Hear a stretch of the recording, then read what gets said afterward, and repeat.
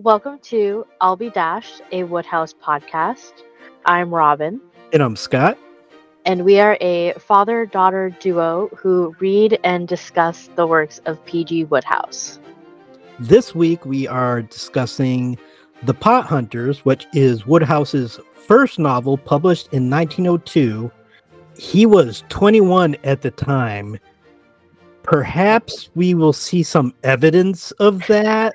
I was about to say, and it shows.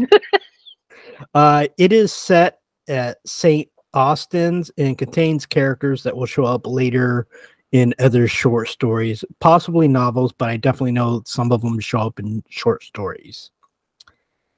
Do we just want to go straight into chapters, or do we kind of want to discuss the book? Because I'll be honest that this is not counting the nonfiction book I read. This is the first Woodhouse book that I will say was below average. I would agree with that. It was it's just kind of boring. It like compared to other books that we've read. Yeah, it contained a lot of the elements about Woodhouse that probably both of us don't generally enjoy, and it put them all in one novel. So I will say there was one chapter, like probably like midway through, where I have a note where I'm like, who is this dude? I think you may have done better than me, because I was saying that a lot during the novel, quite honestly. Well, and it took me until like I think like halfway through that chapter to be like, oh, we've met him before. Because that's the thing about this book. They're just like, there's so many characters. There's so many characters in such a short book. For reference, the book is roughly 120 pages long. Mm-hmm. And it has... There's at least 15. Yeah, 15, I would say, central characters. Yeah. There's not really a main character unless it's Jim. Yeah. Which is annoying, because we meet like Tony and Alan first, and Alan barely plays a part at all in the book. Yeah. I compared it because I finished reading it last night and I was filming for my YouTube channel, and I compared it to like when you're at a concert and just there are too many people in like your personal bubble. That's how it felt in my brain. I just felt very tight and closed up because I'm like, there's too many people. Wait, who? What? Huh? Yeah. It was too much. I'm still trying to figure like what the hell was the purpose of Plunkett? Oh, right. It's like to I was like, put suspicion off of. I guess, but okay, well we'll just have let's just go into it, because it's so confusing to try to. It's very confusing. I would usually say this to the end of the podcast, but I personally would not recommend this book. There are better Woodhouse books to read. If you're into sports, I guess maybe it is all around a sports day. Yeah, it's cool. Sports and teen boys at a boarding school. Missing, I would say, the trademark Woodhouse humor that we are used to. Yeah. Maybe there were humorous parts in here. I don't feel like I really encountered too many of interest. So we could start off in chapter 1, and to get this out of the way, well, I wrote this note, but of course it doesn't play a part in any other chapter, really. Which you could say that about a lot of things in this book. But when he's talking about like weight 11, that would be stones. Stones are the equivalent of 14 pounds. So okay. The weight class that Tony's fighting in is like 11 stone, which is 154 pounds. Okay. I thought that may be a question you had, so. Not really. Like, I don't know the conversion, but I know that it's talking about like weight, but I don't know the conversion. Yeah. So we meet Tony Graham and Alan. Tony goes to St. Austin's. He's the best middleweight there, but Alan Thompson That's Thompson without a P, which becomes important but later it becomes important later. But Allen and doesn't really. isn't at all confusing. I was kind of like, why would you name them so? Oh, it's like that's why you named it. That's Yeah. contrived. But we'll get to that in Yeah. a later chapter. Like that's a great like plot device, I guess, but I feel like there are other ways you could have made that happen. Yeah. Allen goes to rugby, which doesn't really matter. There's a I mean, it doesn't for the story. It doesn't matter at all. no, I mean, I'm sure it matters to Alan, but for us, the reader, no, it doesn't matter. Yeah. There's a description of a boxing match that doesn't even involve the two of them, Yeah. which we will also get description of a foot race later that does not matter to the plot at all. Nope. I mean, I think there was more description of the foot race and the boxing matches than some of the cricket games that we've had in the Mike novels. I don't know if that's true. It felt like it. I would disagree, but I can appreciate how much you didn't like it. I was if it served a purpose, but it didn't serve a purpose. It's just, oh, Woodhouse is just doing this because he likes sports. So he's I mean, over. isn't that the entire reason he wrote the book?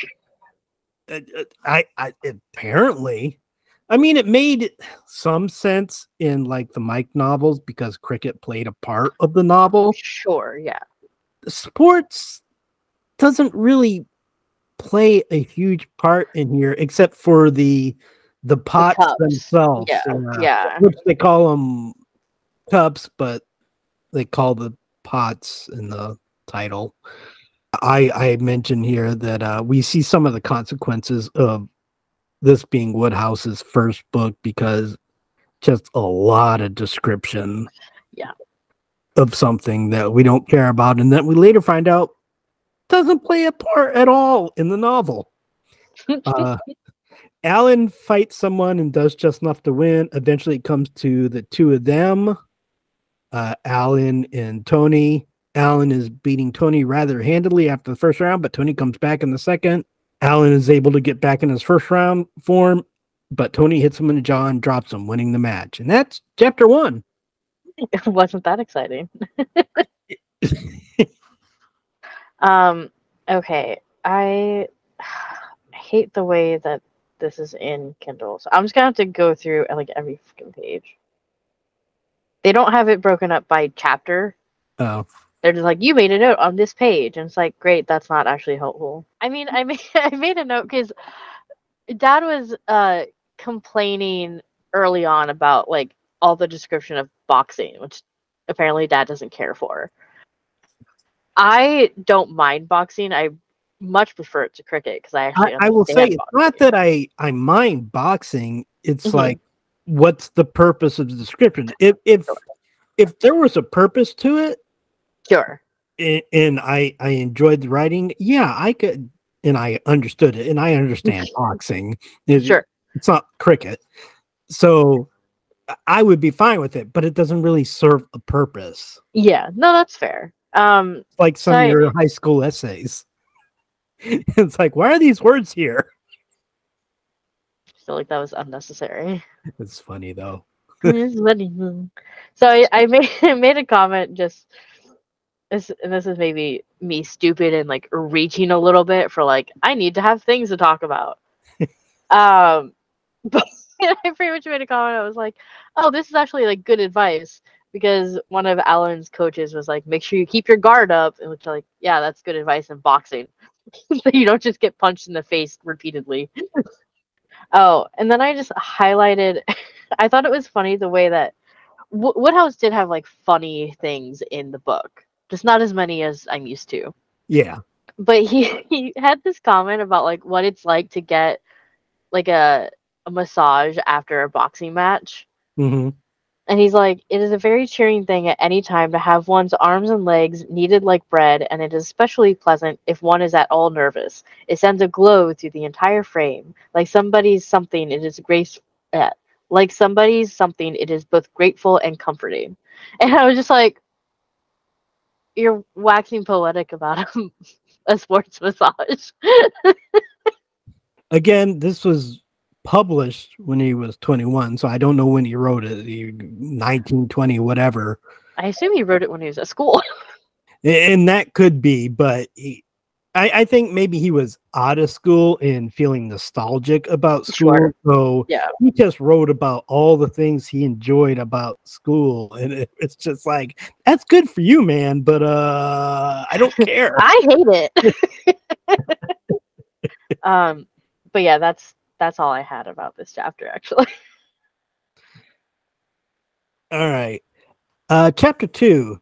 Tony is walking and is met by Robinson, his chore boy. I won't use the word that they use because it's It's a derogatory term nowadays, and also nowadays. very confusing. Yeah, it was not. It's also another term for British cigarette. We'll leave it at that. So I will Yeah. not use the word during the podcast. But it's essentially like, and I know we've talked about this before, it's essentially a running boy, like an errand boy. Yeah. I use chore boy. So yeah. Yeah. Robinson tells Tony someone has broken into the pavilion. This is an important thing, I guess.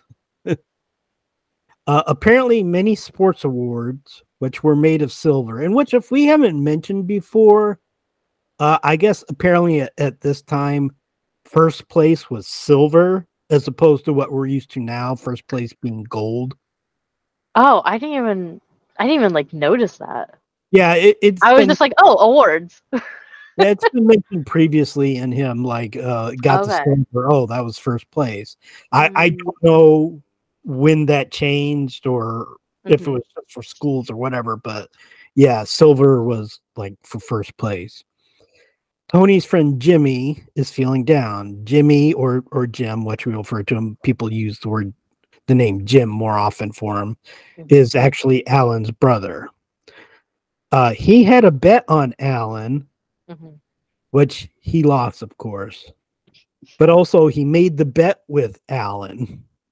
So Which, Alan bet against himself, apparently. yeah, which some other character whose name I don't remember points out like Alan bet against himself, which I Yeah, guess is a good strategy because either way you're happy. yeah, and also this doesn't really come up later, the fact that Alan bet against himself. So it was like, oh, I need a plot device, and here it is, and pretty much except for a letter, bye, Alan. Yeah, We don't need you anymore. Jim won't ask his father for money because the old man is down on betting. sure. His father has said he'll give Jim a quid for every race he wins. This will come back into play. Although honestly, by the time I got to the racing chapter, I had forgotten about I this. completely forgotten about Because I it. was like, why is it so important that he won this for his money? Yeah, I had completely forgotten about that part. Jim thinks he has a shot, but he is concerned about Drake, with reason. In all the talk, Tony forgot to tell Jim about the pavilion robbery, which Woodhouse makes such a case out of that. And then in the next chapter, Jim finds out about it. So it's like, okay, why does it matter that Tony forgot to tell him? Yeah, But that is that chapter. that's that. That's that. Woodhouse has eased us into the rabbit hole, but after that, he's just going to really just throw characters at us. Well, I mean, and because of that, it almost feels like the easing is a little too eased. Like it takes you by surprise Yeah, it's like, when oh, there's so okay. many characters. Because It's like, like, sorry, it's like, oh, Tony and Alan. Oh, okay, Tony and Alan's brother. Okay, and then the next chapter, it's like, oh, completely new characters. and I have a name in the next chapter that I'm looking at. It's like, do we even see this character again? Which one? Morrison? Who's Morrison? I don't think we see him again. Yeah, Robinson tells him about the robbery. Yeah, I don't think we see him Okay. again Okay, so yeah, I'm like, because I'm just like, I have no idea who this one is. yeah. Okay, but any other thoughts or notes about chapter 2? Yeah. Oh, I had to appreciate Robinson and like how much of a gossip he is because I highlighted there are a few pleasures keener than the pleasure of telling somebody something he didn't know before. And Yeah. I'm like, that's how you justify gossiping. But I also made a note that it's a dangerous slope to mansplaining. Telling someone something they didn't know before. I mean, I I feel like it's a very slippery slope for some people. I I understand what you're saying. I think that's a bit of a reach, especially in this novel, since we don't really get a female character until like the last chapter or two. We have 3 female characters. I noted them. Okay, I remember the mother and daughter. We have the mother and daughter, and then we have the matron of the house. Oh, okay. Yeah, you're right. Yeah. Okay, but does she even have a speaking part? I think she has. If she doesn't have like actual dialogue, it's something where like this character spoke to the matron who did whatever. I believe it's like that, not like she had Yeah. actual dialogue. And did the mother and daughter have actual dialogue? I don't The think the mother daughter did. Yeah. The Okay. I don't think the daughter did. So we have possibly one female character that had dialogue. Yeah. This Anywho, is a perfect novel for you. yeah, it's not at all annoying. Yay, kid boys. So when they're like, I think they're looking at the window. Yeah, they go to look at the window that was like cut out, and it said like a pane had been neatly removed, evidently in the orthodox way by means of a diamond. And I immediately questioned that because one, I've never seen a diamond cut glass. I know that they're supposed to be able to, but I've never seen it. And so my question is like, would it really be neat though? Which is sort of that comes up later. It's shown to be it's not actually that neat of a cut. And then my question was like, who carried a random diamond? But I guess if it was a professional If it burglar, was they a would have. professional, yes. Just happens to not be the case. And that's all I have for chapter 2. Okay. I'm just like, it's sort of a struggle to get through, okay? Yeah, I read half of it like yesterday, but I had read the first half like for a week beforehand, and I kept like putting it off because I was like, it's not engaging at all. it is not engaging. Yeah. Yeah, I mean that's really all you can say. It's not engaging. All right, chapter 3. Robinson tells Morrison about the robbery, but Morrison doesn't believe him, which leads to them fighting. 2 other young men join the fight before asking what it is about. Morrison still doesn't believe it, so Robinson bets him, although he doubts Morrison will pay up, which makes me think, oh, Morrison's gonna have a part to play in this novel. But as we have seen, we don't remember Morrison from the rest of the book, and I didn't remember him when I was reading this until I saw the name. It's like, oh, okay. Yeah, I really don't think he's in the rest of the book at all. They are all late for the bell and are assigned 200 lines each, which Woodhouse says shows how wrong it is to bet. Considering his whole book is about betting, that's not the message that I'm getting. And I rhymed unintentionally. You're a poet and you don't even know it.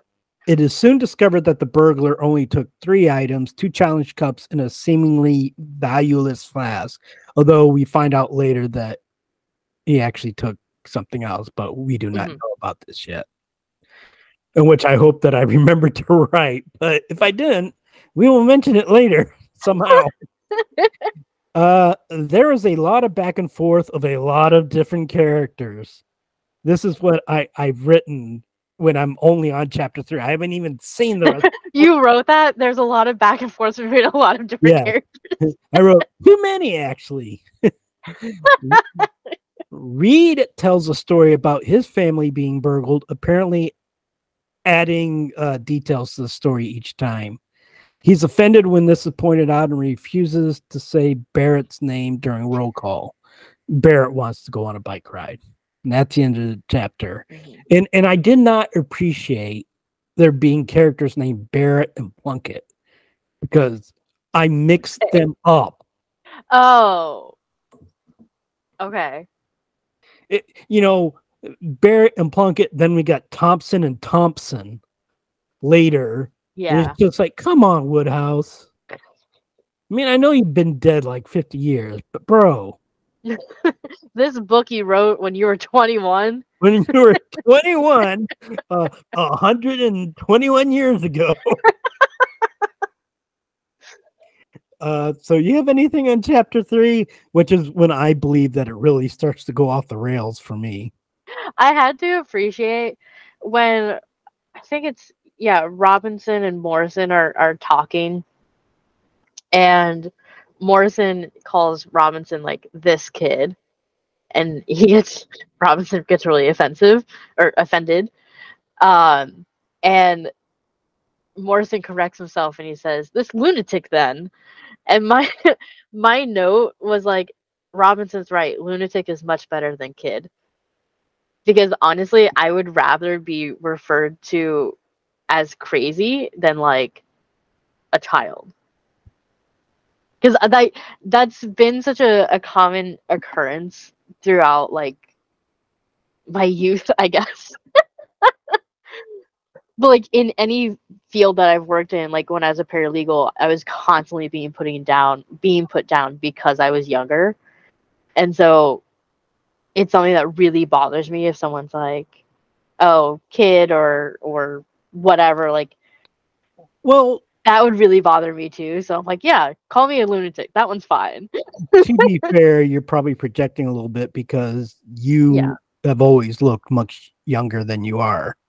I mean, yes, which is fair, but it's also just like, I get it. I get it, Robinson. I wouldn't want to be called kid either. Even if that is technically what he is.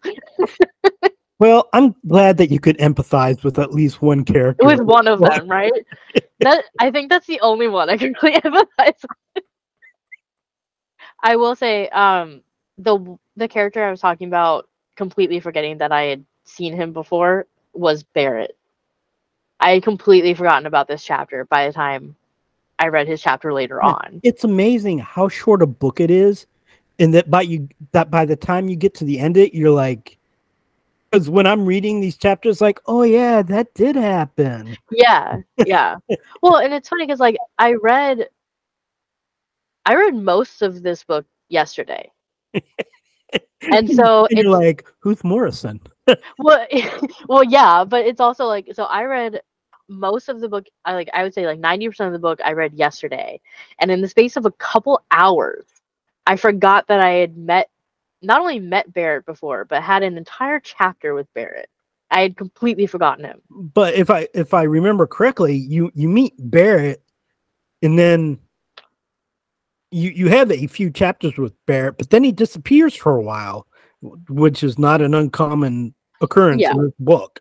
yeah, Like when Plunkett shows up again, I was like, I had forgotten all about this guy. And oh yeah, doesn't really serve a purpose.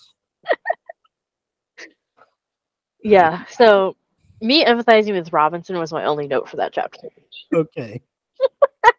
Okay, chapter 4, Woodhouse is making us still think, oh, there's going to be like a direct line of characters through these chapters. He's just like, okay, chapter 3 was like, an anomaly. Now we're back to Jim and Tony again. Okay, this is going to be how it's going to be. Charlie Brown with the football here. Jim asked Tony to be in the study after lunch because there's going to be a row or a fight. Jim tells Tony he left notes for the examination in the pavilion, which is now locked up. He went back to get them. And the way Woodhouse writes this is a little bit confusing for me. Yeah. Because I at first thought he was talking about they're there now. Yeah. And it's actually, oh no, he's saying that they were the night of the burglary, so he Hmm. tried to get them then, which Yeah, it's actually a flashback. yeah, which I didn't get when I first started reading the chapter. I was like, what Hmm. what? Yeah. So there were only three choices for him. Go to the form master, borrow notes from another house member, or sneaking into the pavilion. He couldn't do the first because of curfew and the master didn't have notes. The only other sixth form boy doesn't take notes. So he decided to do the burglary, going through the matron's room. Jim picked up a stone and threw it in the window. He waited to make sure no one caught him, but then a form drops and someone is apparently running away from him. Jim is concerned that he may now be found out and says that there will be a detective coming because we need another character. Yep. If I didn't explain that correctly, the night of the burglary, Jim was going to get his notes, but there was also somebody in the pavilion stealing the cups and the flask and something Hmm. else. And so there just happened to be two people at the same time in Yeah. there. So Jim thinks he's done for. So my note. This may be the no, it's not the only one. Okay. When he's talking about he's trying to like problem solve and figure out like how can I get notes.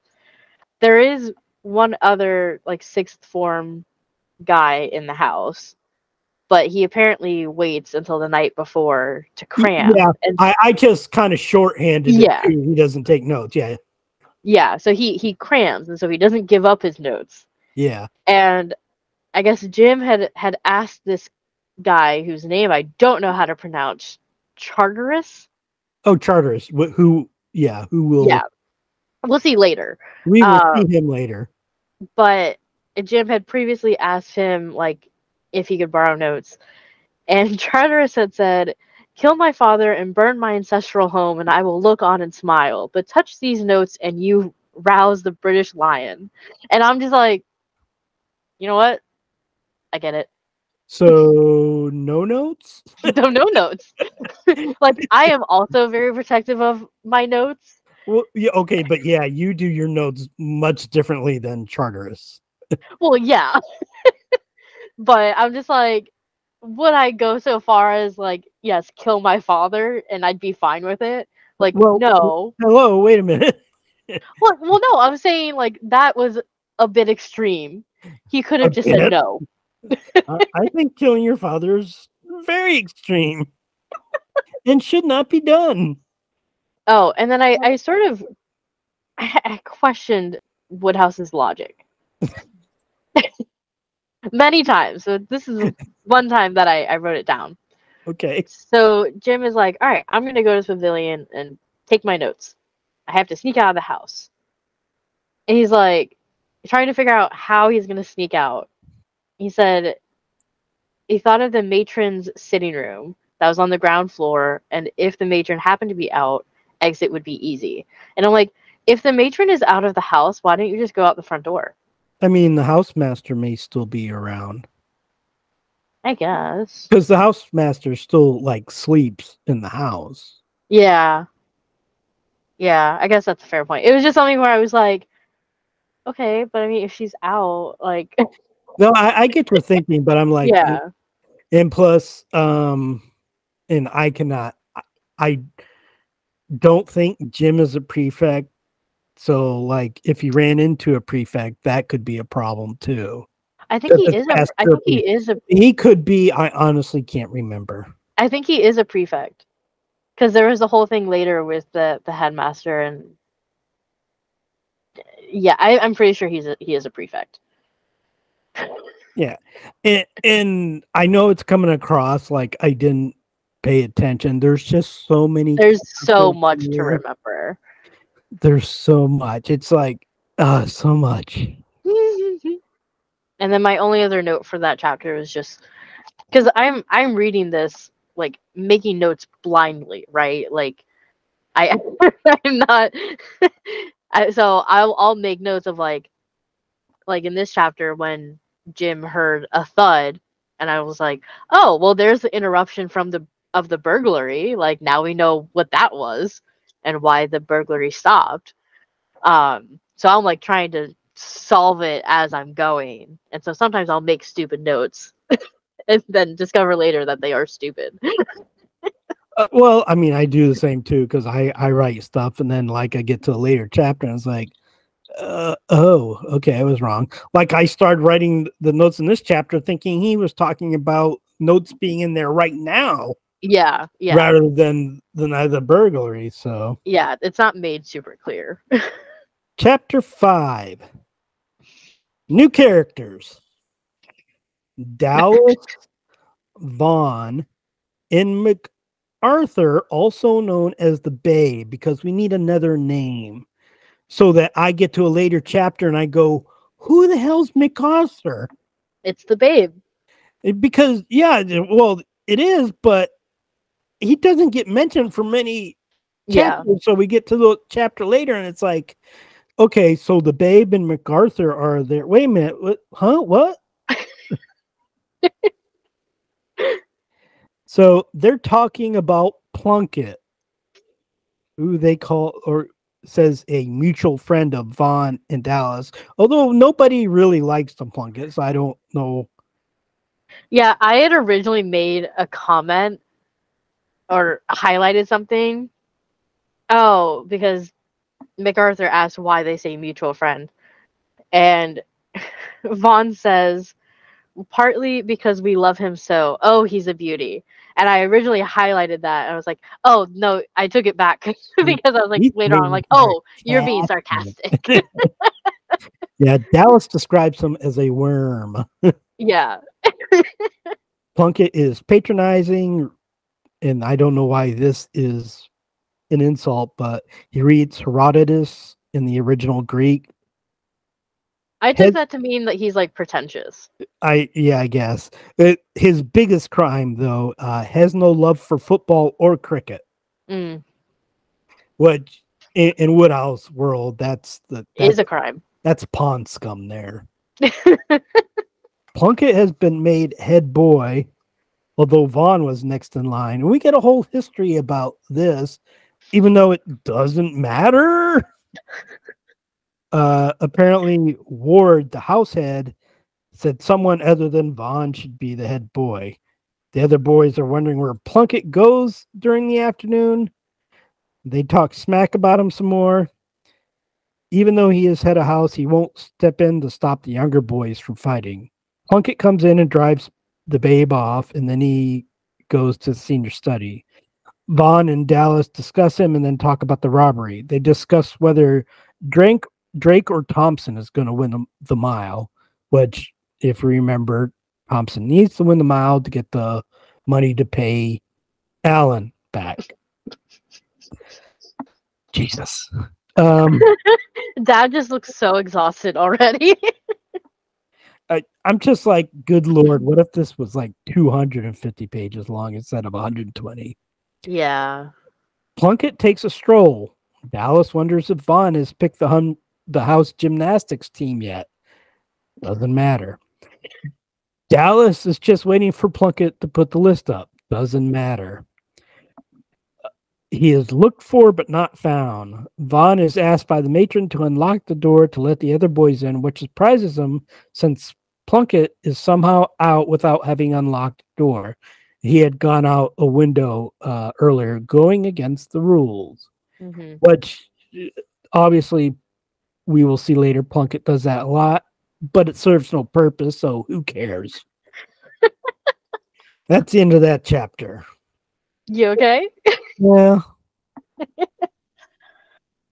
So something that I noted because we've read other school stories. I thought Robin just that fell asleep. that studies were like a choice. Like you got to choose who was in your like study room or whatever. But according to this chapter at least, it was assigned. And so I was I don't know how the British school system works. Is pretty much how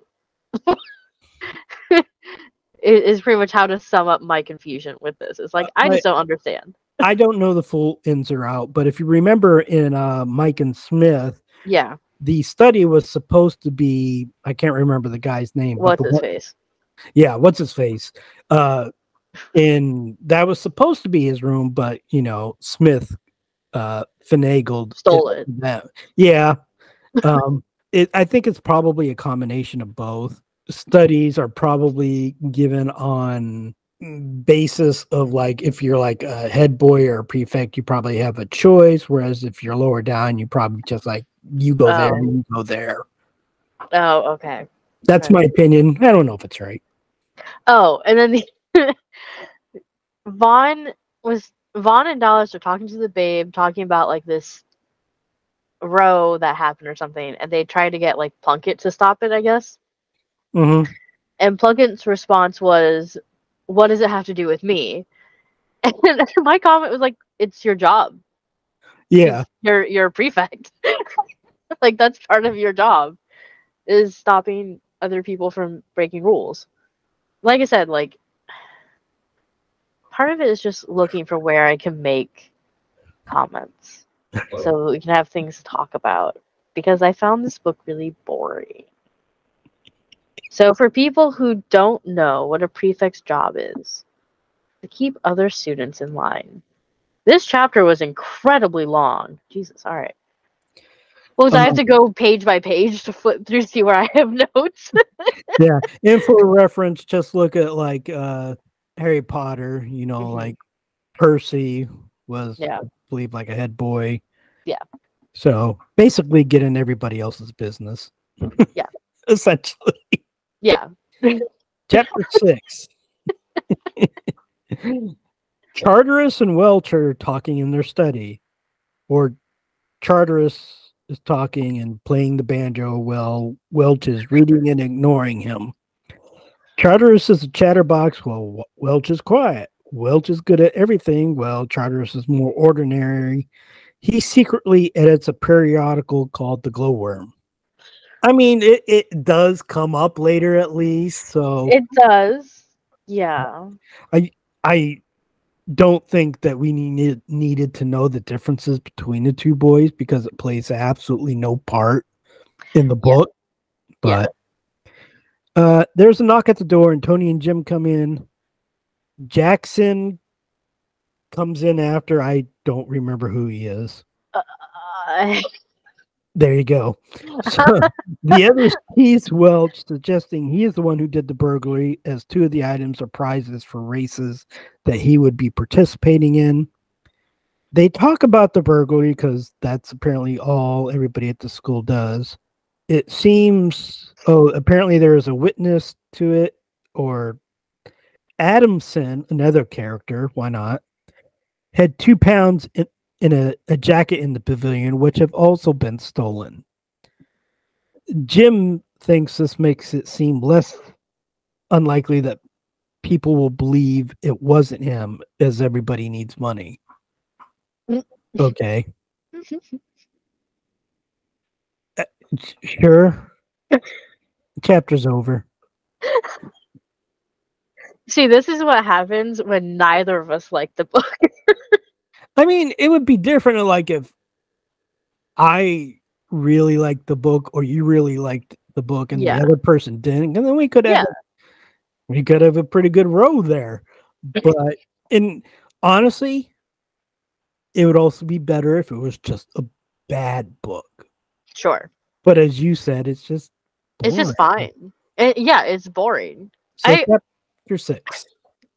Yeah. So I had a question. I probably do not have an answer. Wait, what chapter are we on? 6. 6. Okay, just want to make sure I was in the right place. So Charters speaks strangely. Okay. So at one point, the boys are all in there, and he says there are only 4 chairs, and we, as Wordsworth might have said but didn't, are 5. And my comment was like, what? What does that mean? I mean, it's just It's a wordy way of saying we get more or less chairs But than why people. bring Wordsworth into it? I mean, because he's a pretentious schoolboy. I guess that's fair. I mean, based on the fact that he publishes the glowworm, yeah, he's probably a little pretentious. Yeah. My other comment was also about Charteris, but this was about him being a dick because What's he's just so unique among these characters? yeah. Well, because he gets like super judgy about Welch like changing his diet in preparation for the race. Oh, He's like, I have been forced to look on a fellow being refusing pastry and drinking beastly extracts of meat, all for the sake of winning a couple of races. And I was like, okay, yeah, I mean, diets suck, sure, but that's Welch's choice. Don't judge him. That's what he has to do to win. I mean, it seems to have worked out for Welch. Spoiler Yeah, alert. yeah.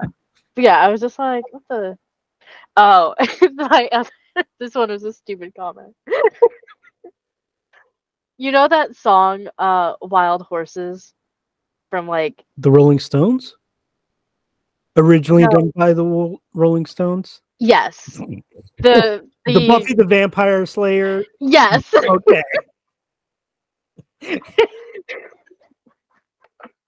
because I could see you going. That's not the Rolling I Stones. was like, it's a female singer. I've never heard the original. But Charter, God, Charteris again. Um, he says, "Wild horses shall draw no evidence from us," and I just commented, "Wild horses." I know that's not the tune, but I don't have it in my head right now. But that's immediately what popped in my I head. do know the tune, but I will not sing it for the sake of our listeners. But listeners, Google Now "Wild it's in my Horses" head. Buffy the Vampire Slayer, and then you'll understand. Yes. Season 3, episode 20, The Prom. Wow. Yep. you, how many times have you watched that episode? I don't know. It's I actually have recently watched somebody doing a reaction to it.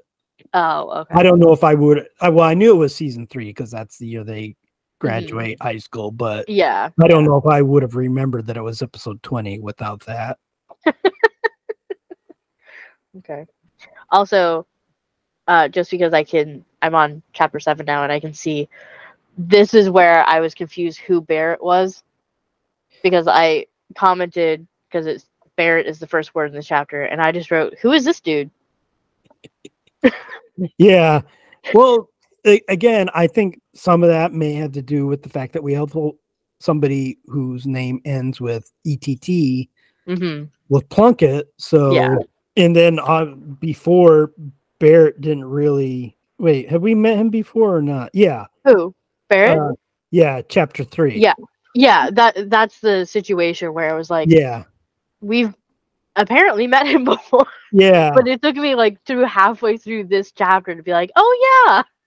All right. Chapter 7. Barrett stands in the study. He is whistling, which annoys Reed, but not so much that he's willing to say anything. Eventually, Barrett leaves. So I'm so glad we got the whole whistling thing out of the way. Yeah, we need to know that he whistles. Barrett runs into somebody, but I apparently screwed up this name because I don't know who he talked to. Isn't it Gray or something? Is it Gray? I have Gree. So I apparently just missed a letter or something. Oh yeah, okay. Yeah, it's Gray. It's Gray. I do have it later in here also. So yeah, he runs into Gray and they talk about Barrett wanting to get eggs. And Which, I'm like, by the way, it was store? it was super confusing. I did have a note about that where I was like, everything seemed to shout eggs at him to remind him that he was an enthusiast on the subject and had a collection to which he ought to seize this excellent opportunity of adding.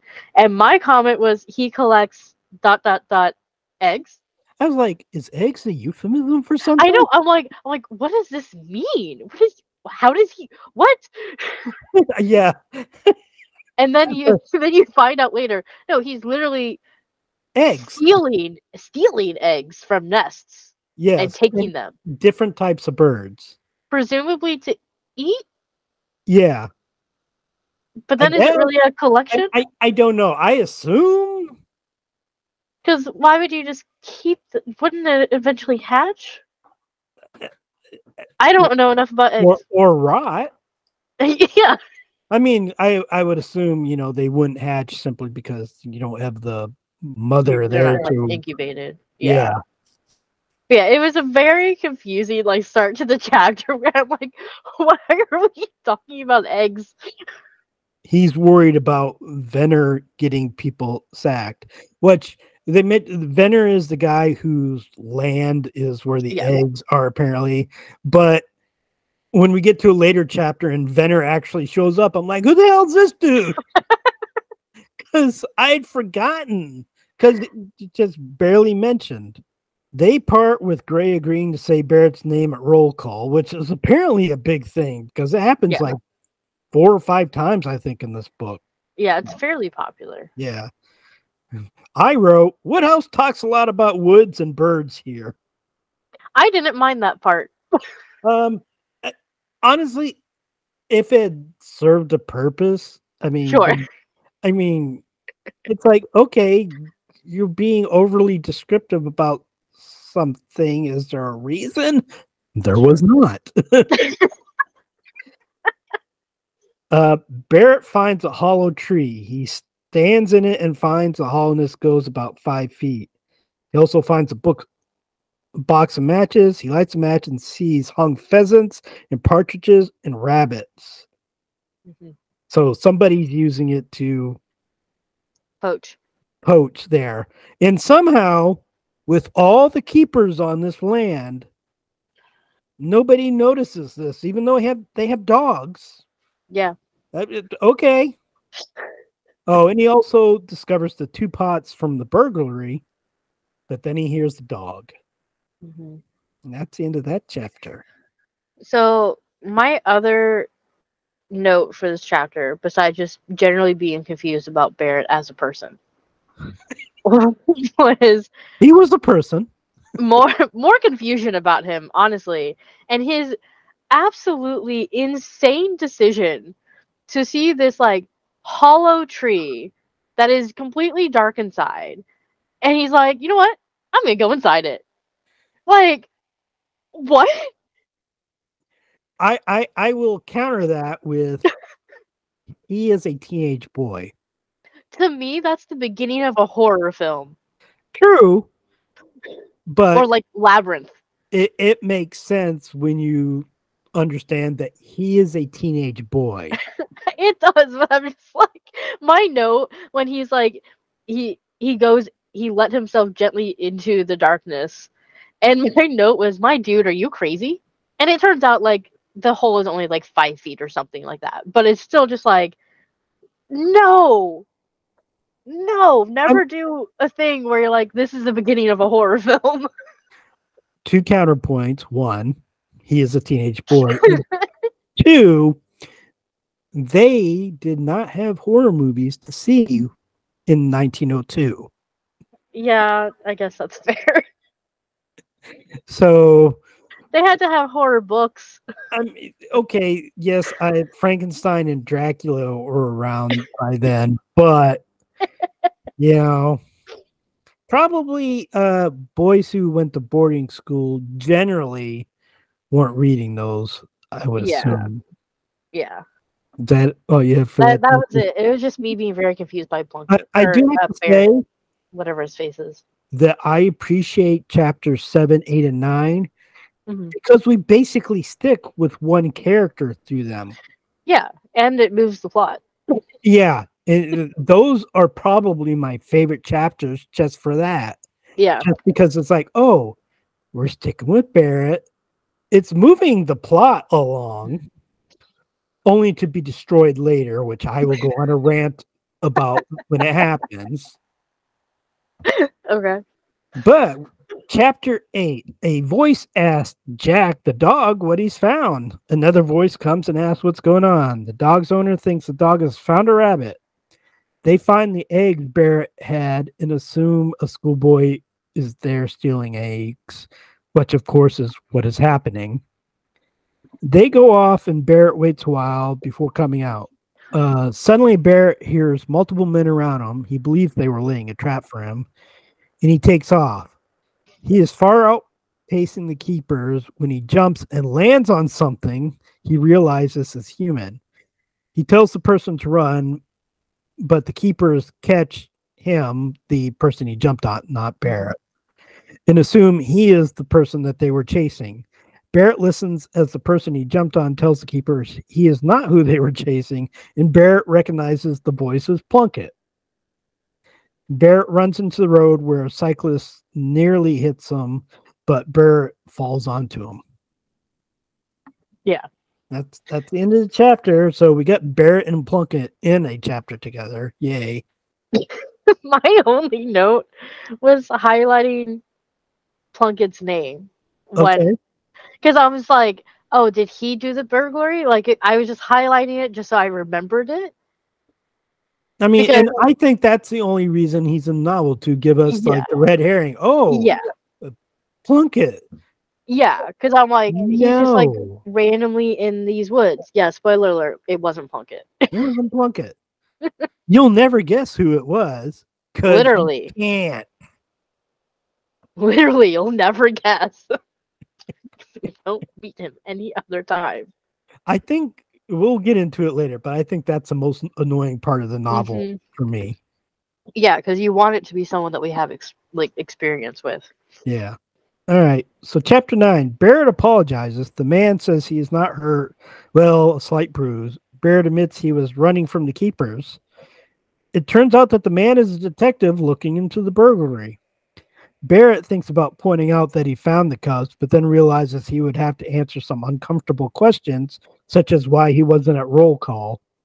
The detective talks about being shot at by a burglar and other scars he has, because sure, why not?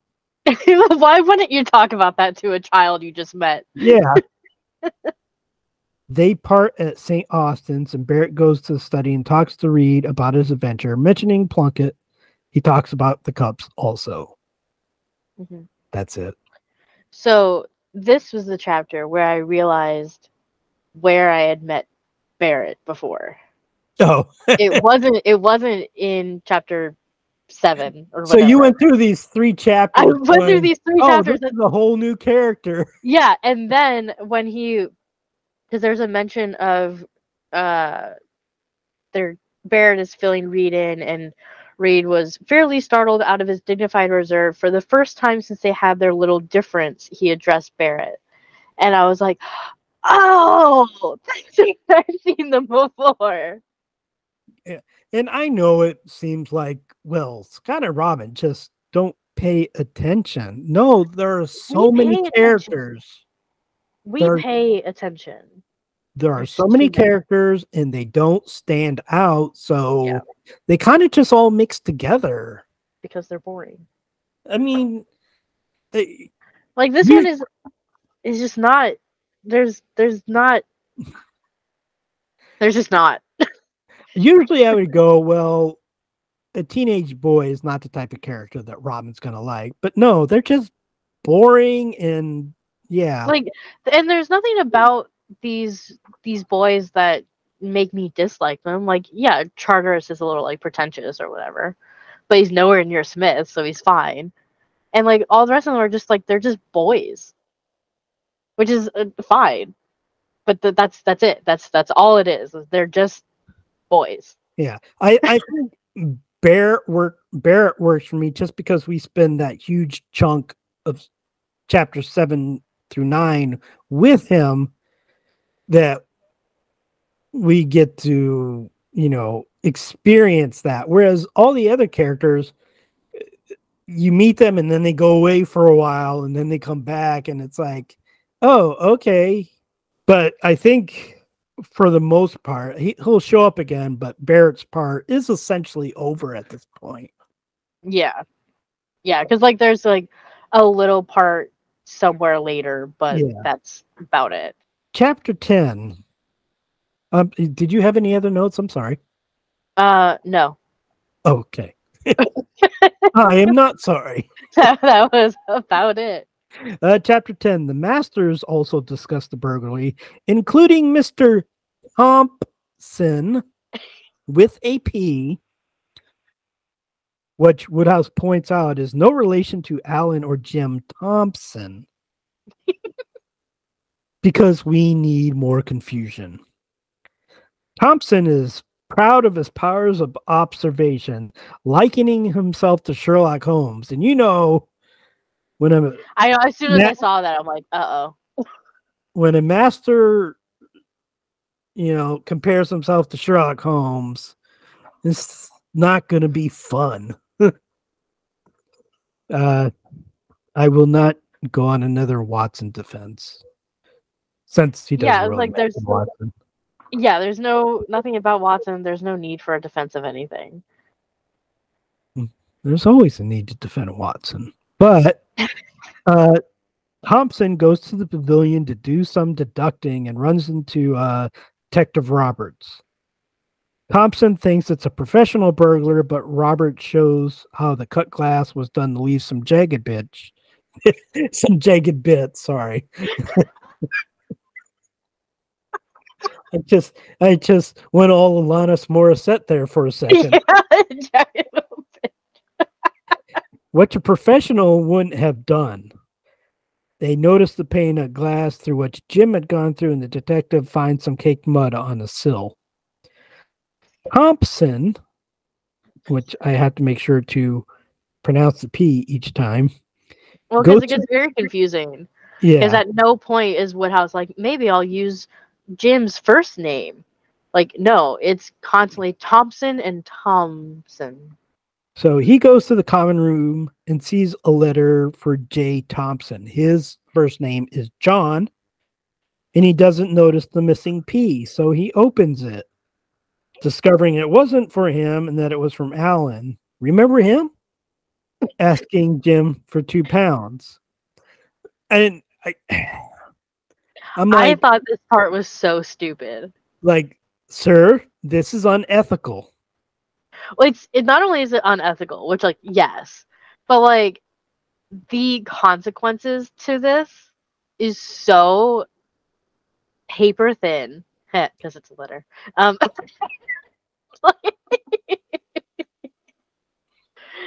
Like, it's just so stupid. I don't know, like, it just really bothered me that all the drama Jim experiences after this is because of this one thing that isn't even really incriminating. Like, the letter literally says, like, hey, do you have the £2 you owe me? I need it. Like, nowhere does it really imply that Jim is hard up for money. Nowhere does it imply that he'd be willing to steal. Like, it's just so flimsy.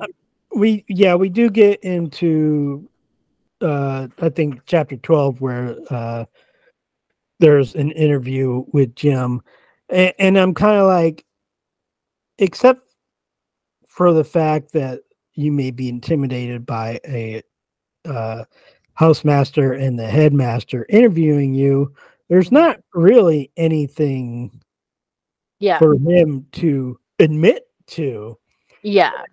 The fact that Thompson, like, read a letter that wasn't his and then went to the headmaster on this thing saying that this is evidence. Like, it's evidence of what? Yeah, and I don't know that he owes money. Boarding schools in the early 1900s. It's like, I mean, now it'd be like, well, you can't use evidence of a private letter. Yeah, because you didn't have, like, I mean, I assume rights back then were far fewer. So well, I don't know.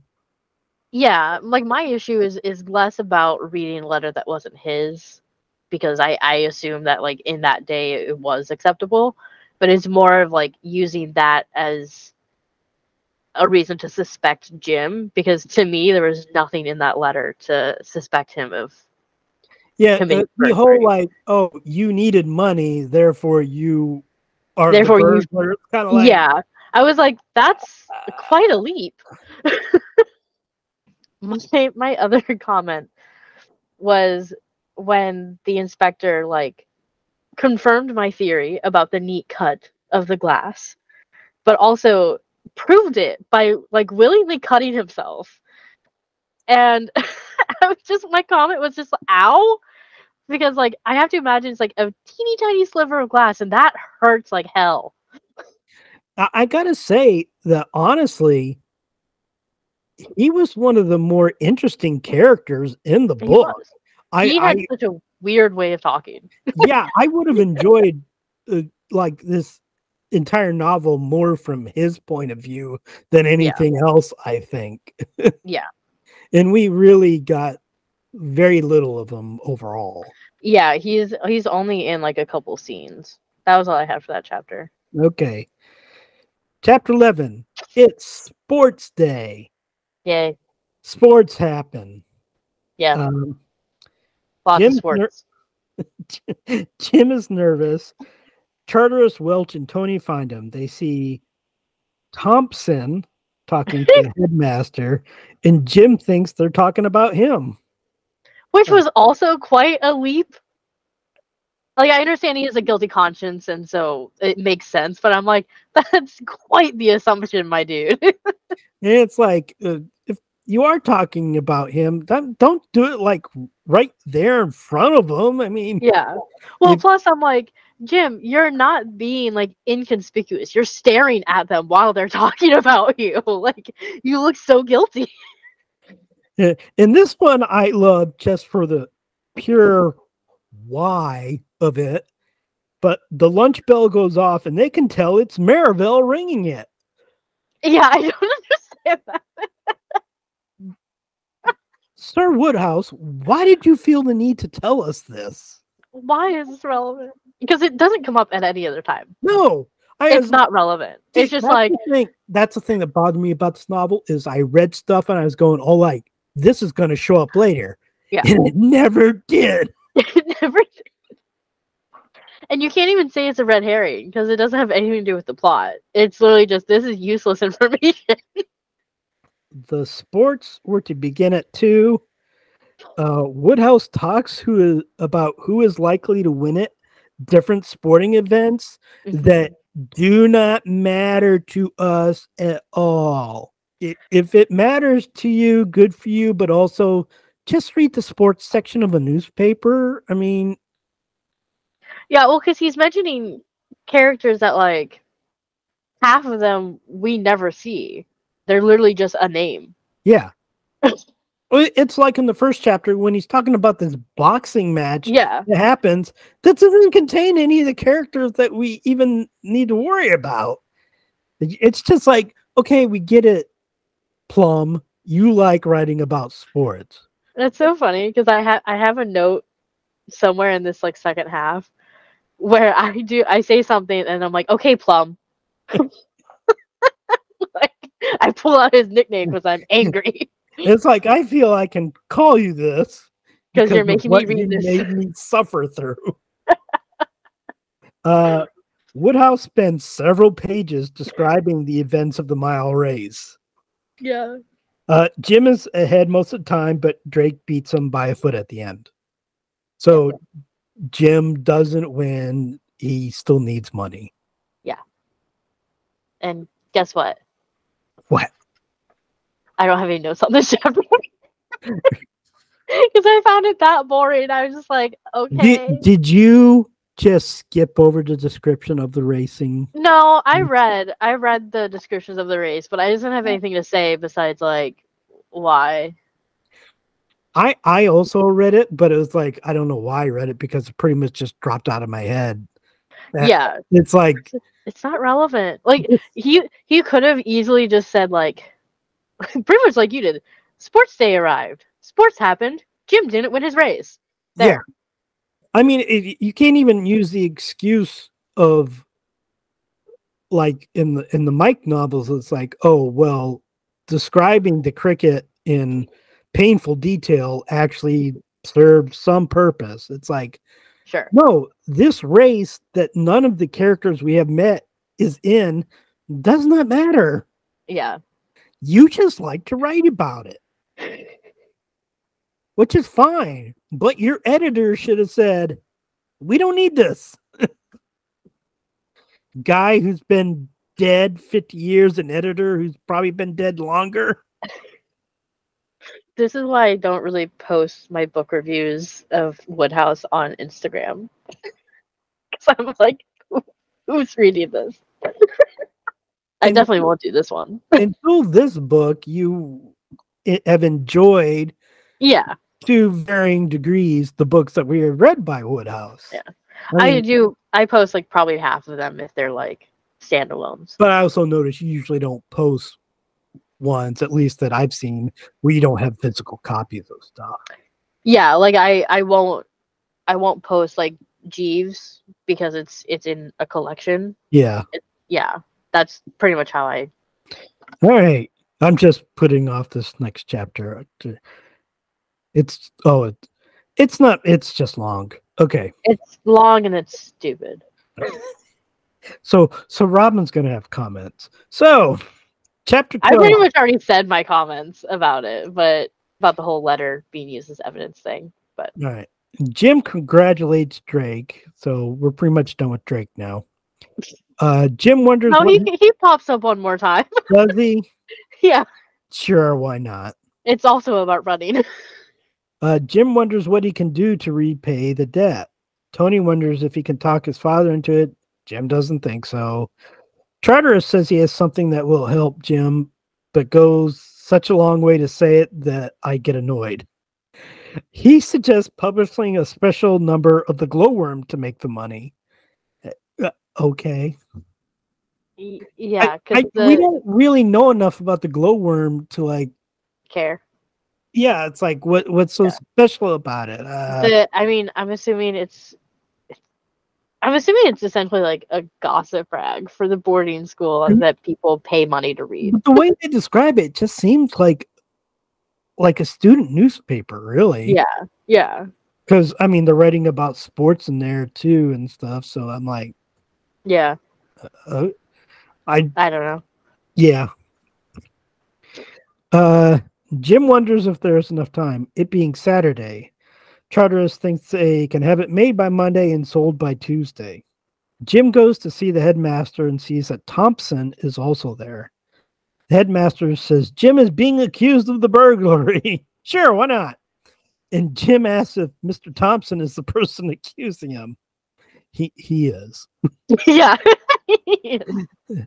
Jim suggests that Mr. Thompson should be treated mentally, apparently, and says the accusation is groundless, which I'm kind of like, okay, Jim is bold enough to say something like that, but then almost admits what, like almost wets himself. It's like, I don't know.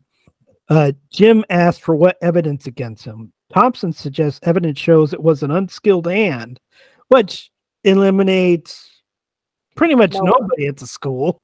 Yeah. Thompson points out that secondly, it has been proven that Jim is in need of money. And yeah, you're right. I mean, it's like, this is nothing. This is shoddy work. Jim and you need money. Therefore, you did it. Like, I was like, how many boys at that boarding school need money? I'm sure all 600 of them. Yeah. Jim asked for the letter. Jim admits that he needed money because of a bet, which really sets the headmaster off because apparently he is very down with betting. Apparently. I don't know if I mentioned it later or not, but he's also a reverend, so maybe that's I didn't know that. It just, when it mentions his name, Reverend whatever his name is. I pretty much just went with the headmaster because I have enough names here. The head says Jim was nowhere to be found in the house at 8:30 on the night of the burglary. Okay. How do you know this? This is all circumstantial. This would not hold up in a court of law. And then this part bothered me. The head tells Jim to see him after morning school on Monday. It's like, why don't you just continue with this now? Why are you putting this off? I don't get it. But yeah, that's the end of chapter 12. It's so frustrating. This is a chapter where I decided that I like Jim though. You like that he got a little bit snippy with. That's exactly what happened because he's like, "Could I have the letter, sir?" Then, with respectful venom to Mr. Thompson, if you have finished with it. And my comment was, "Okay, I like Jim." I mean, yeah, like I said, I don't know what the ethics of it is, but I'm like, dude, you read somebody's private letter. I mean, Yeah, yeah. And also that was the only note I had for that chapter. Chapter 13, the head is told by his butler that Sir Alfred Venner, who is an MP, and then who I like, The MP part doesn't really matter at all. it doesn't matter. What But matters is he owns the land where all yeah, the eggs are. I didn't realize who he was until I got to the part where I write, he is there to talk about students getting on his property. I'm like, oh, Yeah. that guy. I will note here that I'm actually enjoying the headmaster too. Oh, So, okay. Yeah, I didn't have an issue with the headmaster. yeah, I like the headmaster and I like the detective. Do you like the adults? It's not all the adults, obviously. I think those are the only two that I like. Obviously, I don't like Venner, and I forget there was another adult that Thompson. And I can understand liking Jim. Yeah. Venner, whatever. Venner. That dude wants a headmaster to punish Plunkett. And I'm like, why? Oh, yeah. Because he was trespassing. It's like, I had forgotten. The headmaster points out that Plunkett, being a prefect, doesn't have the same rules as other students, which is a true thing, but a stupid thing. Yeah, I was like, it's true, but idiotic. Venner asks if Plunkett is also allowed to smoke. He points out a matchbox was found on the boy when the keeper caught him. And at that point, I'm like, oh, is that the one that Barrett? Oh, Barrett? Yeah. It's like, oh, is Plunkett being set up? But then he also pulls out a tobacco pouch and a pipe. So apparently Plunkett was actually smoking. Venner leaves and a headmaster calls Plunkett to his office. Plunkett says his father lets him smoke at home, which, like, okay. But then Woodhouse is like, if you're ever in a similar, like he puts in parentheses, if you're ever in a similar position, don't say that your father lets you smoke at home. It is a fatal mistake. And I was just like, oh. That's one area. So it's like, oh, there's some of the Woodhouse humor. Yeah. I was like, I appreciate you breaking the fourth wall to give me advice. The headmaster goes off on a tear, with the end result being that Plunkett is not being expelled, but that he is to not come back after the holidays, which certainly seems a little bit like an expulsion, if not a delayed one. Yeah. It's like, dude, you're expelled, just later. Yeah. You're not being expelled, but you can't come back. What? Huh? Yeah. So that's I mean, that's Plunkett. He shows up in the next chapter, but essentially he's done. And yeah, that's all we get with Plunkett. That was all it. Yeah. Served absolutely no purpose in this novel. My comments were saying that it was stupid to have prefects have different rules. Oh, and then me showing appreciation to, this is when I said Plum, when he broke the fourth wall to give us advice about what to say if we're ever caught smoking. I just put a crying, laughing face and said, thanks, Plum. At the very end, when Plunkett goes back to his study and tells Dallas that he's not going to come back next year or whatever. Plunkett says, "Don't trouble to lie about me. Sorry," said Plunkett with a sneer. "Thanks," said Dallas gratefully. "Since you mention it, I rather think I won't." I was just like, okay, I kind of like Dallas too, even though we don't see him again. You just enjoy people being snippy to other people. I do, because there's nothing else about this novel for me to like really enjoy. So I have to appreciate the moments of snark. All right, chapter 14. You had no other notes, right? Nope, that was it. Chapter 14. More sports stuff. Vaughn and Dallas celebrate the news of Plunkett leaving. There's another race. Jim fades quickly and says he's done. He lays down, goes back to his room. Jim runs into the babe, which I forgot about later. I'm like, the headmaster is notified that Detective Roberts wants to see him. End of chapter. Okay. I had a question. Hold on, I have to remember what this question was about. I need to point out again that both of us finished this novel yesterday. Yesterday. So it's about a sports thing. Oh God. Oh, about Welch winning, I think, the mile. Which Welch is usually like The a mile short. was the day before. This is the cross country one. Yeah, but hold on. The one that Jim basically faded out of, that's cross country one. Yeah, no, I know. Oh, okay. So there's a part about Welch winning the half mile the following year and having beaten out someone else. And Plum says, "The tale of which is told elsewhere." And my question is it, and why? I mean, probably there is a short story collection called The Tales of St. Austin, so which I've read, but I don't remember much. I have to be honest, of what I read of them so far, the schoolboy stories don't really stick out for me. Honestly, the ones that stick out most are Mike. Of what I've read, and I have not read them all, Yeah. that's the best. Yeah. That was also my only note for that chapter. Okay. Chapter 15. Robert explains that the person who stole the cups is, as we all expected, Stokes. And you might be thinking, well, Scott and Robin haven't mentioned a character named Stokes before. That's how You'd be good. Right.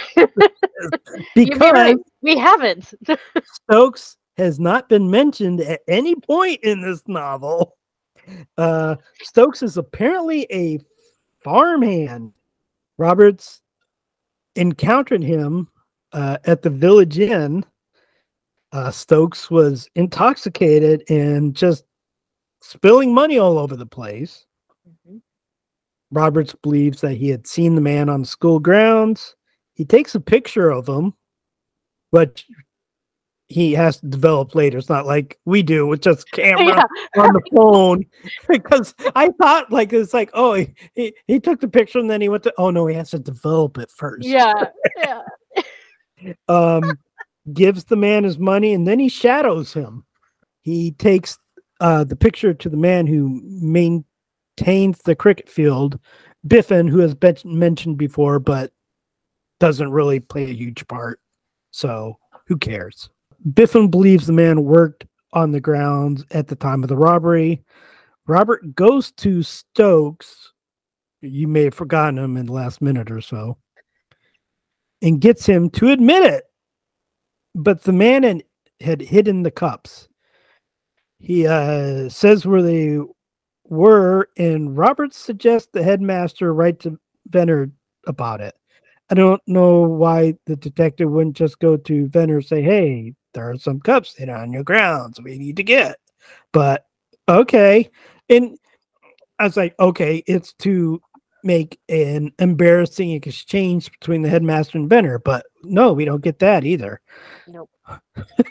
Roberts also suggests that the headmaster not prosecute Stokes, believing imprisonment would lead him to a further life of crime, probably. Probably. Well, letting him go will turn him away from a life of crime. Not necessarily. Yeah. The headmaster agrees and then sends for Jim so that he can be let off, but receives a note that Jim has been gone from the house since lunchtime. So, any notes or comments, Robin? So, no. Fucking Stokes. Because I was like that I was so frustrated because I'm like, not only is it a character we've not met before, but we also don't get the confrontation, right? Like in other mystery books, like Agatha Christie, Poirot has this like big thing where he's like, let me explain everything to everyone involved. We don't get that. No, it's just Robert's going, okay, let me tell you what happened a little while ago. Yeah, I'm like I'm sorry, that's boring. So no, I don't have any notes. I was just annoyed. I mean, it would have been better if it had been like Biffin or like Sure. at least some minor character that we had been Yeah. introduced. You could have mentioned Stokes like in a scene or two here, somebody working for Biffin on the grounds or something. Yeah, But something. it's just like, no, this guy that we haven't even seen in the novel at all, that was the guy. Yeah. Cool. That's great. What is this novel about? No, I'm seriously asking, what is this novel about? What's its theme?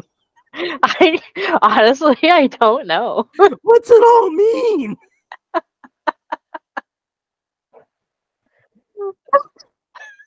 It would have made more sense to me if it was like The Inimitable Jeeves, where it was interconnected short stories. Sure. Oh, but it's obviously not, because individually these chapters don't really do anything. They don't do anything. And There's they no barely do anything as a novel. And then the subsequent chapters that we will be talking about don't really have anything to do with the previous chapters. It's just Yeah. like, oh, a new thing happened, and we have to do something about that. Yeah. I'm so glad. I don't know when the next school book we're reading, but it's for a while, I think. Hmm. I may actually change it if it's coming up too quickly. I wish that people could see what you look like right now, because that for the past 2 minutes has literally had his head in his hands, just looking like with abject terror at the idea of reading another school story. All right, let me look up real quick. Okay. I don't know if that's a school story. I don't think it is. The next one that I know is a school story probably we don't have to read till probably sometime this time next year. Okay. You said you had no notes on that? Nope. Okay.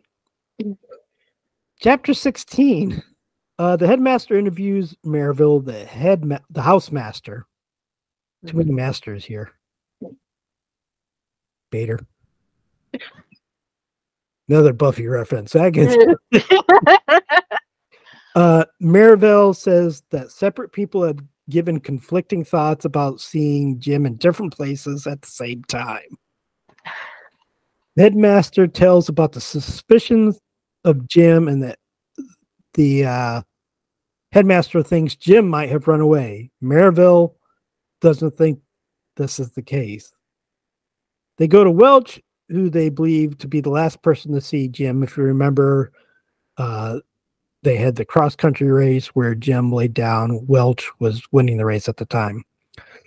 Welch says Jim dropped out around Parker's Spinney, wherever that is. It's the big plowed field I don't care. that apparently struck terror into all the runners, Yeah, that's cool. which I was confused about. Nothing matters. Maryville gathers the prefects. He sends them to search for Jim. I had a question. Sure, why not?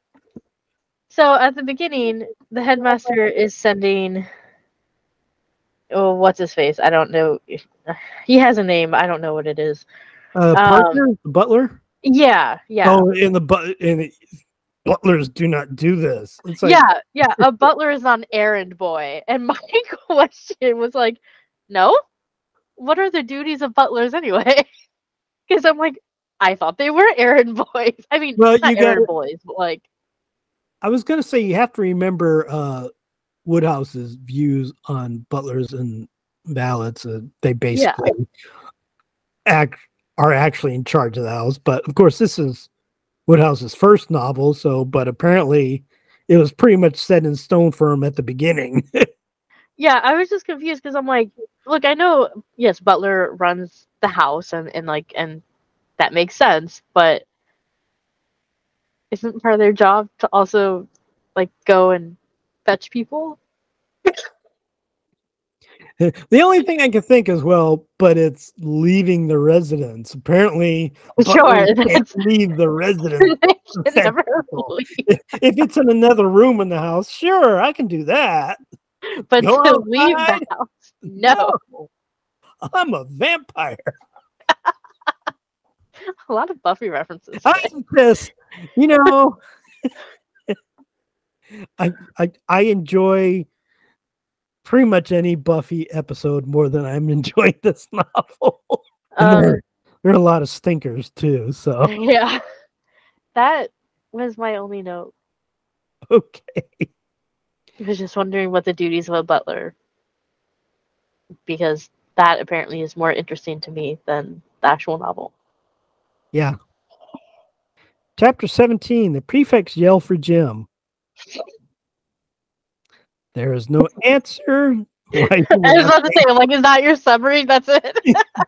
They yell for Jim. That's it. There's no answer, so they decide to go off in a different direction. Curtis runs into a keeper who has no patience for inquiries. The keeper rushes at Charteris, who hides behind Tony. The keeper hits Tony, and Tony hits him back, knocking him down. I'm like, what is the purpose of this? What does this serve in the novel? Well, I'm also confused about this like adult man who is a keeper who sees someone in the dark and immediately just punches. Even though Tony or Charter is like, we're trying to ask him questions. He's like, nope, gonna punch you. Like, I Roar! confused by that.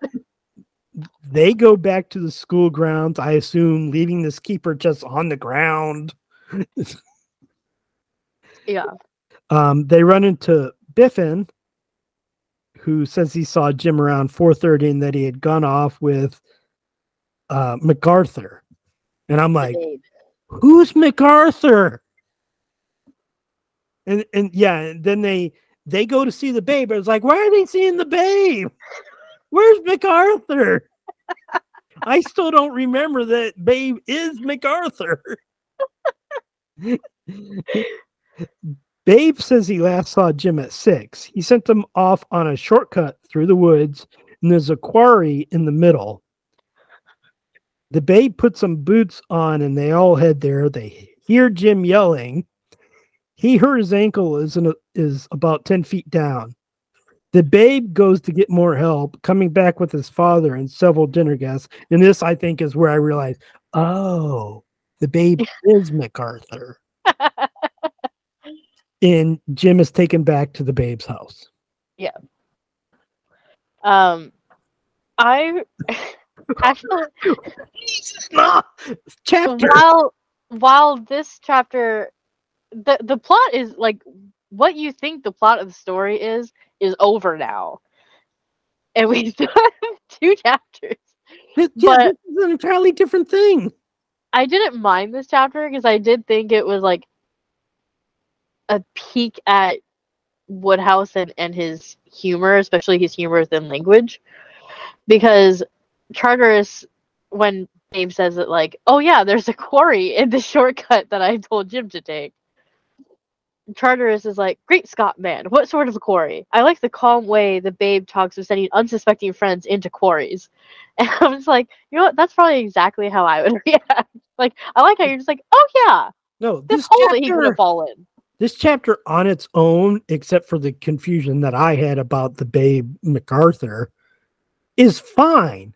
Yeah, It's just it does nothing for the plot because the in plot the is over. novel, I'm like, what? Why? How? What? I'm sorry, you had more notes? No, that was it. Oh, God. So this is just going to be you making one or two comments and me going slowly insane. That'll be fun for you to edit. Coo, coo, coo. Cool, cool, cool. Chapter 18, the final chapter. Thank God. Final countdown. The prefects tell Oh, spoiler! I don't have any notes on this chapter. you son of a bitch. The prefects tell Merville that they found Jim, and I love how Merville is just a huge part of these last 3 chapters or so after not really having any presence beforehand. Because Except his weird way of ringing the bell, yeah, apparently. which was very important and really it's what tied the whole novel together. Merville sends someone to tell the headmaster. The headmaster resolves to talk to Jim about the evils of betting. Or why not? But when he goes to the MacArthur house, the babe's mother is in the room along with the babe's sister, which I don't know that they specifically say it's a sister, but they do say Miss MacArthur and Mrs. MacArthur, so I assumed. Yeah, Maybe they did. I And think I you're don't know. right. The babe has advised them not to leave Jim alone with the headmaster. The headmaster talks about the burglary. Jim thinks he's going to accuse him right there in front of the ladies, but the headmaster points out the man who is actually guilty. Oh, yeah, Stokes. Stokes, yes. Barrett, who had discovered the cups. I mentioned this, and I wrote this, because we might have all forgotten. He vows to go to the headmaster about them, but Mr. Roberts has discovered the cups. I read this yesterday and I forgot how. Oh, I don't. I think he talked to a keeper. Yeah, I think so. Yeah. Yeah, I think he talked to a keeper. The headmaster calls Welch to give him his winning cup because it's really Welch's story that I was really worried about. Yeah, Him making sure running. he gets his prize. Yeah. Yeah.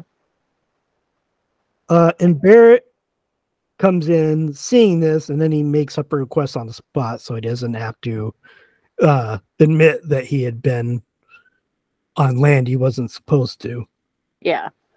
Jim, for unknown reasons, had not been able to do anything on the glowworm. Okay, the little quarry thing, whatever. Charteris remembers.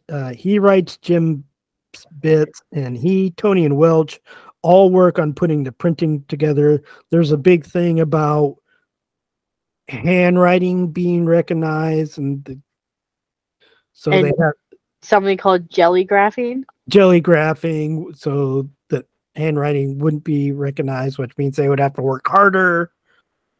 They do. They finish at 2:15. That's pretty much it. That is the novel The Pothunters by P.G. Wodehouse, his first novel. What is it about? I don't know. Who knows?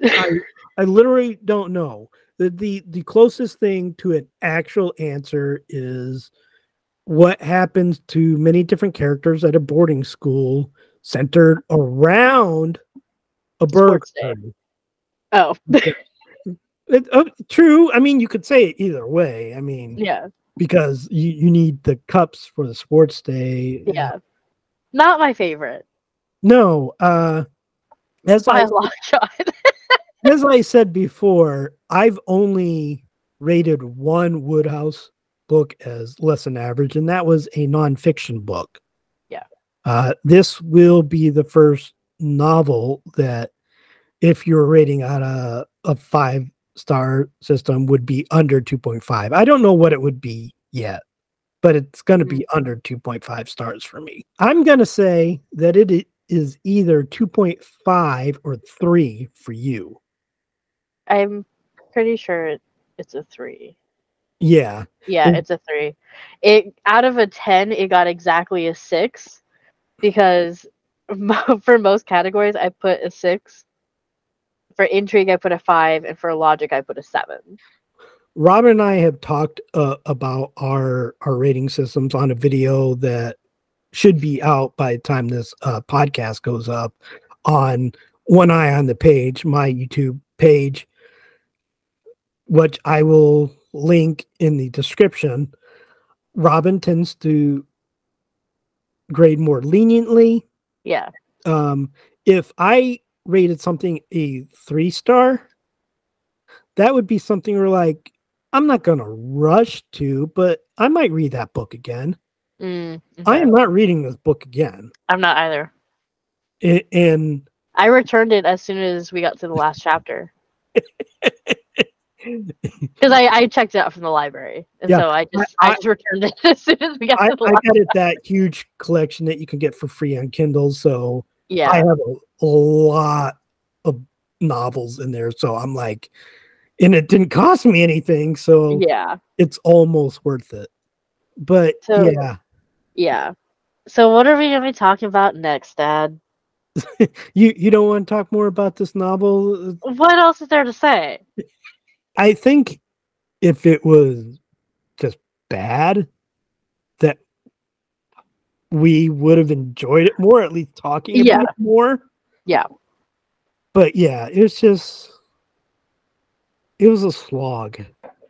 And considering it was only 120 pages, that's Oh my god. Yeah, and I kept putting it off. Mm-hmm. You know, I was reading it for like over a week, and then yesterday it's like, okay, well, Robin's pretty close, so I need to finish this. So I read like 9 chapters yesterday. I was just like, yeah, because Dad finished it, I think, just a couple hours before I did. yeah. Next time, this is going to be fun for Robin. We're going to be reading Smith in the City, another adventure with Mike and Smith. They are no longer in school. They, slight spoiler for Robin, who has not read it yet, I have read it previously, will be working at a bank. Cool. There is some cricket. At this point, I would prefer cricket over Smith. Yeah, and not to the extent that we had in the previous 2 Mike novels. Can't even call it Mike. This one is kind of almost equal Mike and Smith. And as I have said before, the more we go on with Smith, the more it's Smith and the less Mike. Yeah. So, but this one's still kind of even. So I am going to make a prediction that I think you will like it more than Mike and Smith. Okay. But I also could see me being wrong. But I think you will enjoy it more. Okay. I do think some of the things that annoy you about Smith will still continue to annoy you. Probably. Smith doesn't go through a lot of character change, so he's still Smith. He's just older. Okay. You don't really get a lot of change from him until Leave It to Smith, which is the Blandings Castle novel, and also the last Smith novel. Great. Can't wait. But that's 3 books away. 3 Smith books away. I was going to say, I'm like, do not make me read every Smith book back to back. No, next time we're reading Smith in the City, then we're doing Carry On Jeeves. Oh, yeah. Then we're doing Smith Journalist. And then we're doing it Leave It to Smith. Okay, so I essentially have them back. We are doing 2 in a row, but the Leave It to Smith is also Blandings Castle, so you get everybody at Blandings Castle too. And I get the Honorable Freddy back. Yes. I was about to say, at some point in the Blandings Castle, Freddy kind of is no phase out. longer. Yeah. But no, he's still here in this one. Okay. If you haven't read this book, Don't. one, you shouldn't have gotten to this point in the podcast. Probably should have read the book before you listened to this podcast. I mean, you don't have to read the book in order to listen to the podcast, Yeah, especially with this when we're we're telling not you not really to read it. spoiling anything because there's not a lot of interest in the novel. But I mean, again, this is just our opinion. Yeah. We just happen to share the same opinion. Two people who don't often agree on books. If Both there think is this someone, book is boring. yes, if there is someone who likes the Potter, that's great. That's awesome. I'm super happy for you. We were not those people, but I am very glad that there are people who did enjoy this book. Yeah. This is, to me, the worst Woodhouse novel I have read. And I have read most of them. Yeah. I have a few more school novels to read, and one of them may be worse than this. You know, it was his first novel and it shows, and that's fine. He grows, obviously. Yeah, I'm glad that he got past this and that, I don't know, maybe people did enjoy it at the time, but sure, that he was able to continue writing and to give us such great books that we have in our future to look forward to. Yeah. This was not one of them. Thank you, everyone, for listening. I'm just gonna go ahead and just wrap this up because otherwise we're just gonna keep talking about how boring it is. So sadly. I mean, I just feel like I don't know. Thanks, everyone. Because the book was so boring, I have a feeling this episode's gonna be boring, and I feel bad about that. Again, I'm glad that I was able to go slowly insane for you people, so you had something to look forward to. I will leave that in the description. Scott slowly goes insane. It'll be fun for you. It was torturous for him, but whatever gets listens. Thank you, everyone, for going on this journey with us. We really appreciate you. And we will see you at some point in the future with Smith in the City. Smith in the City. Better than this. I'll be dashed. Oh my God.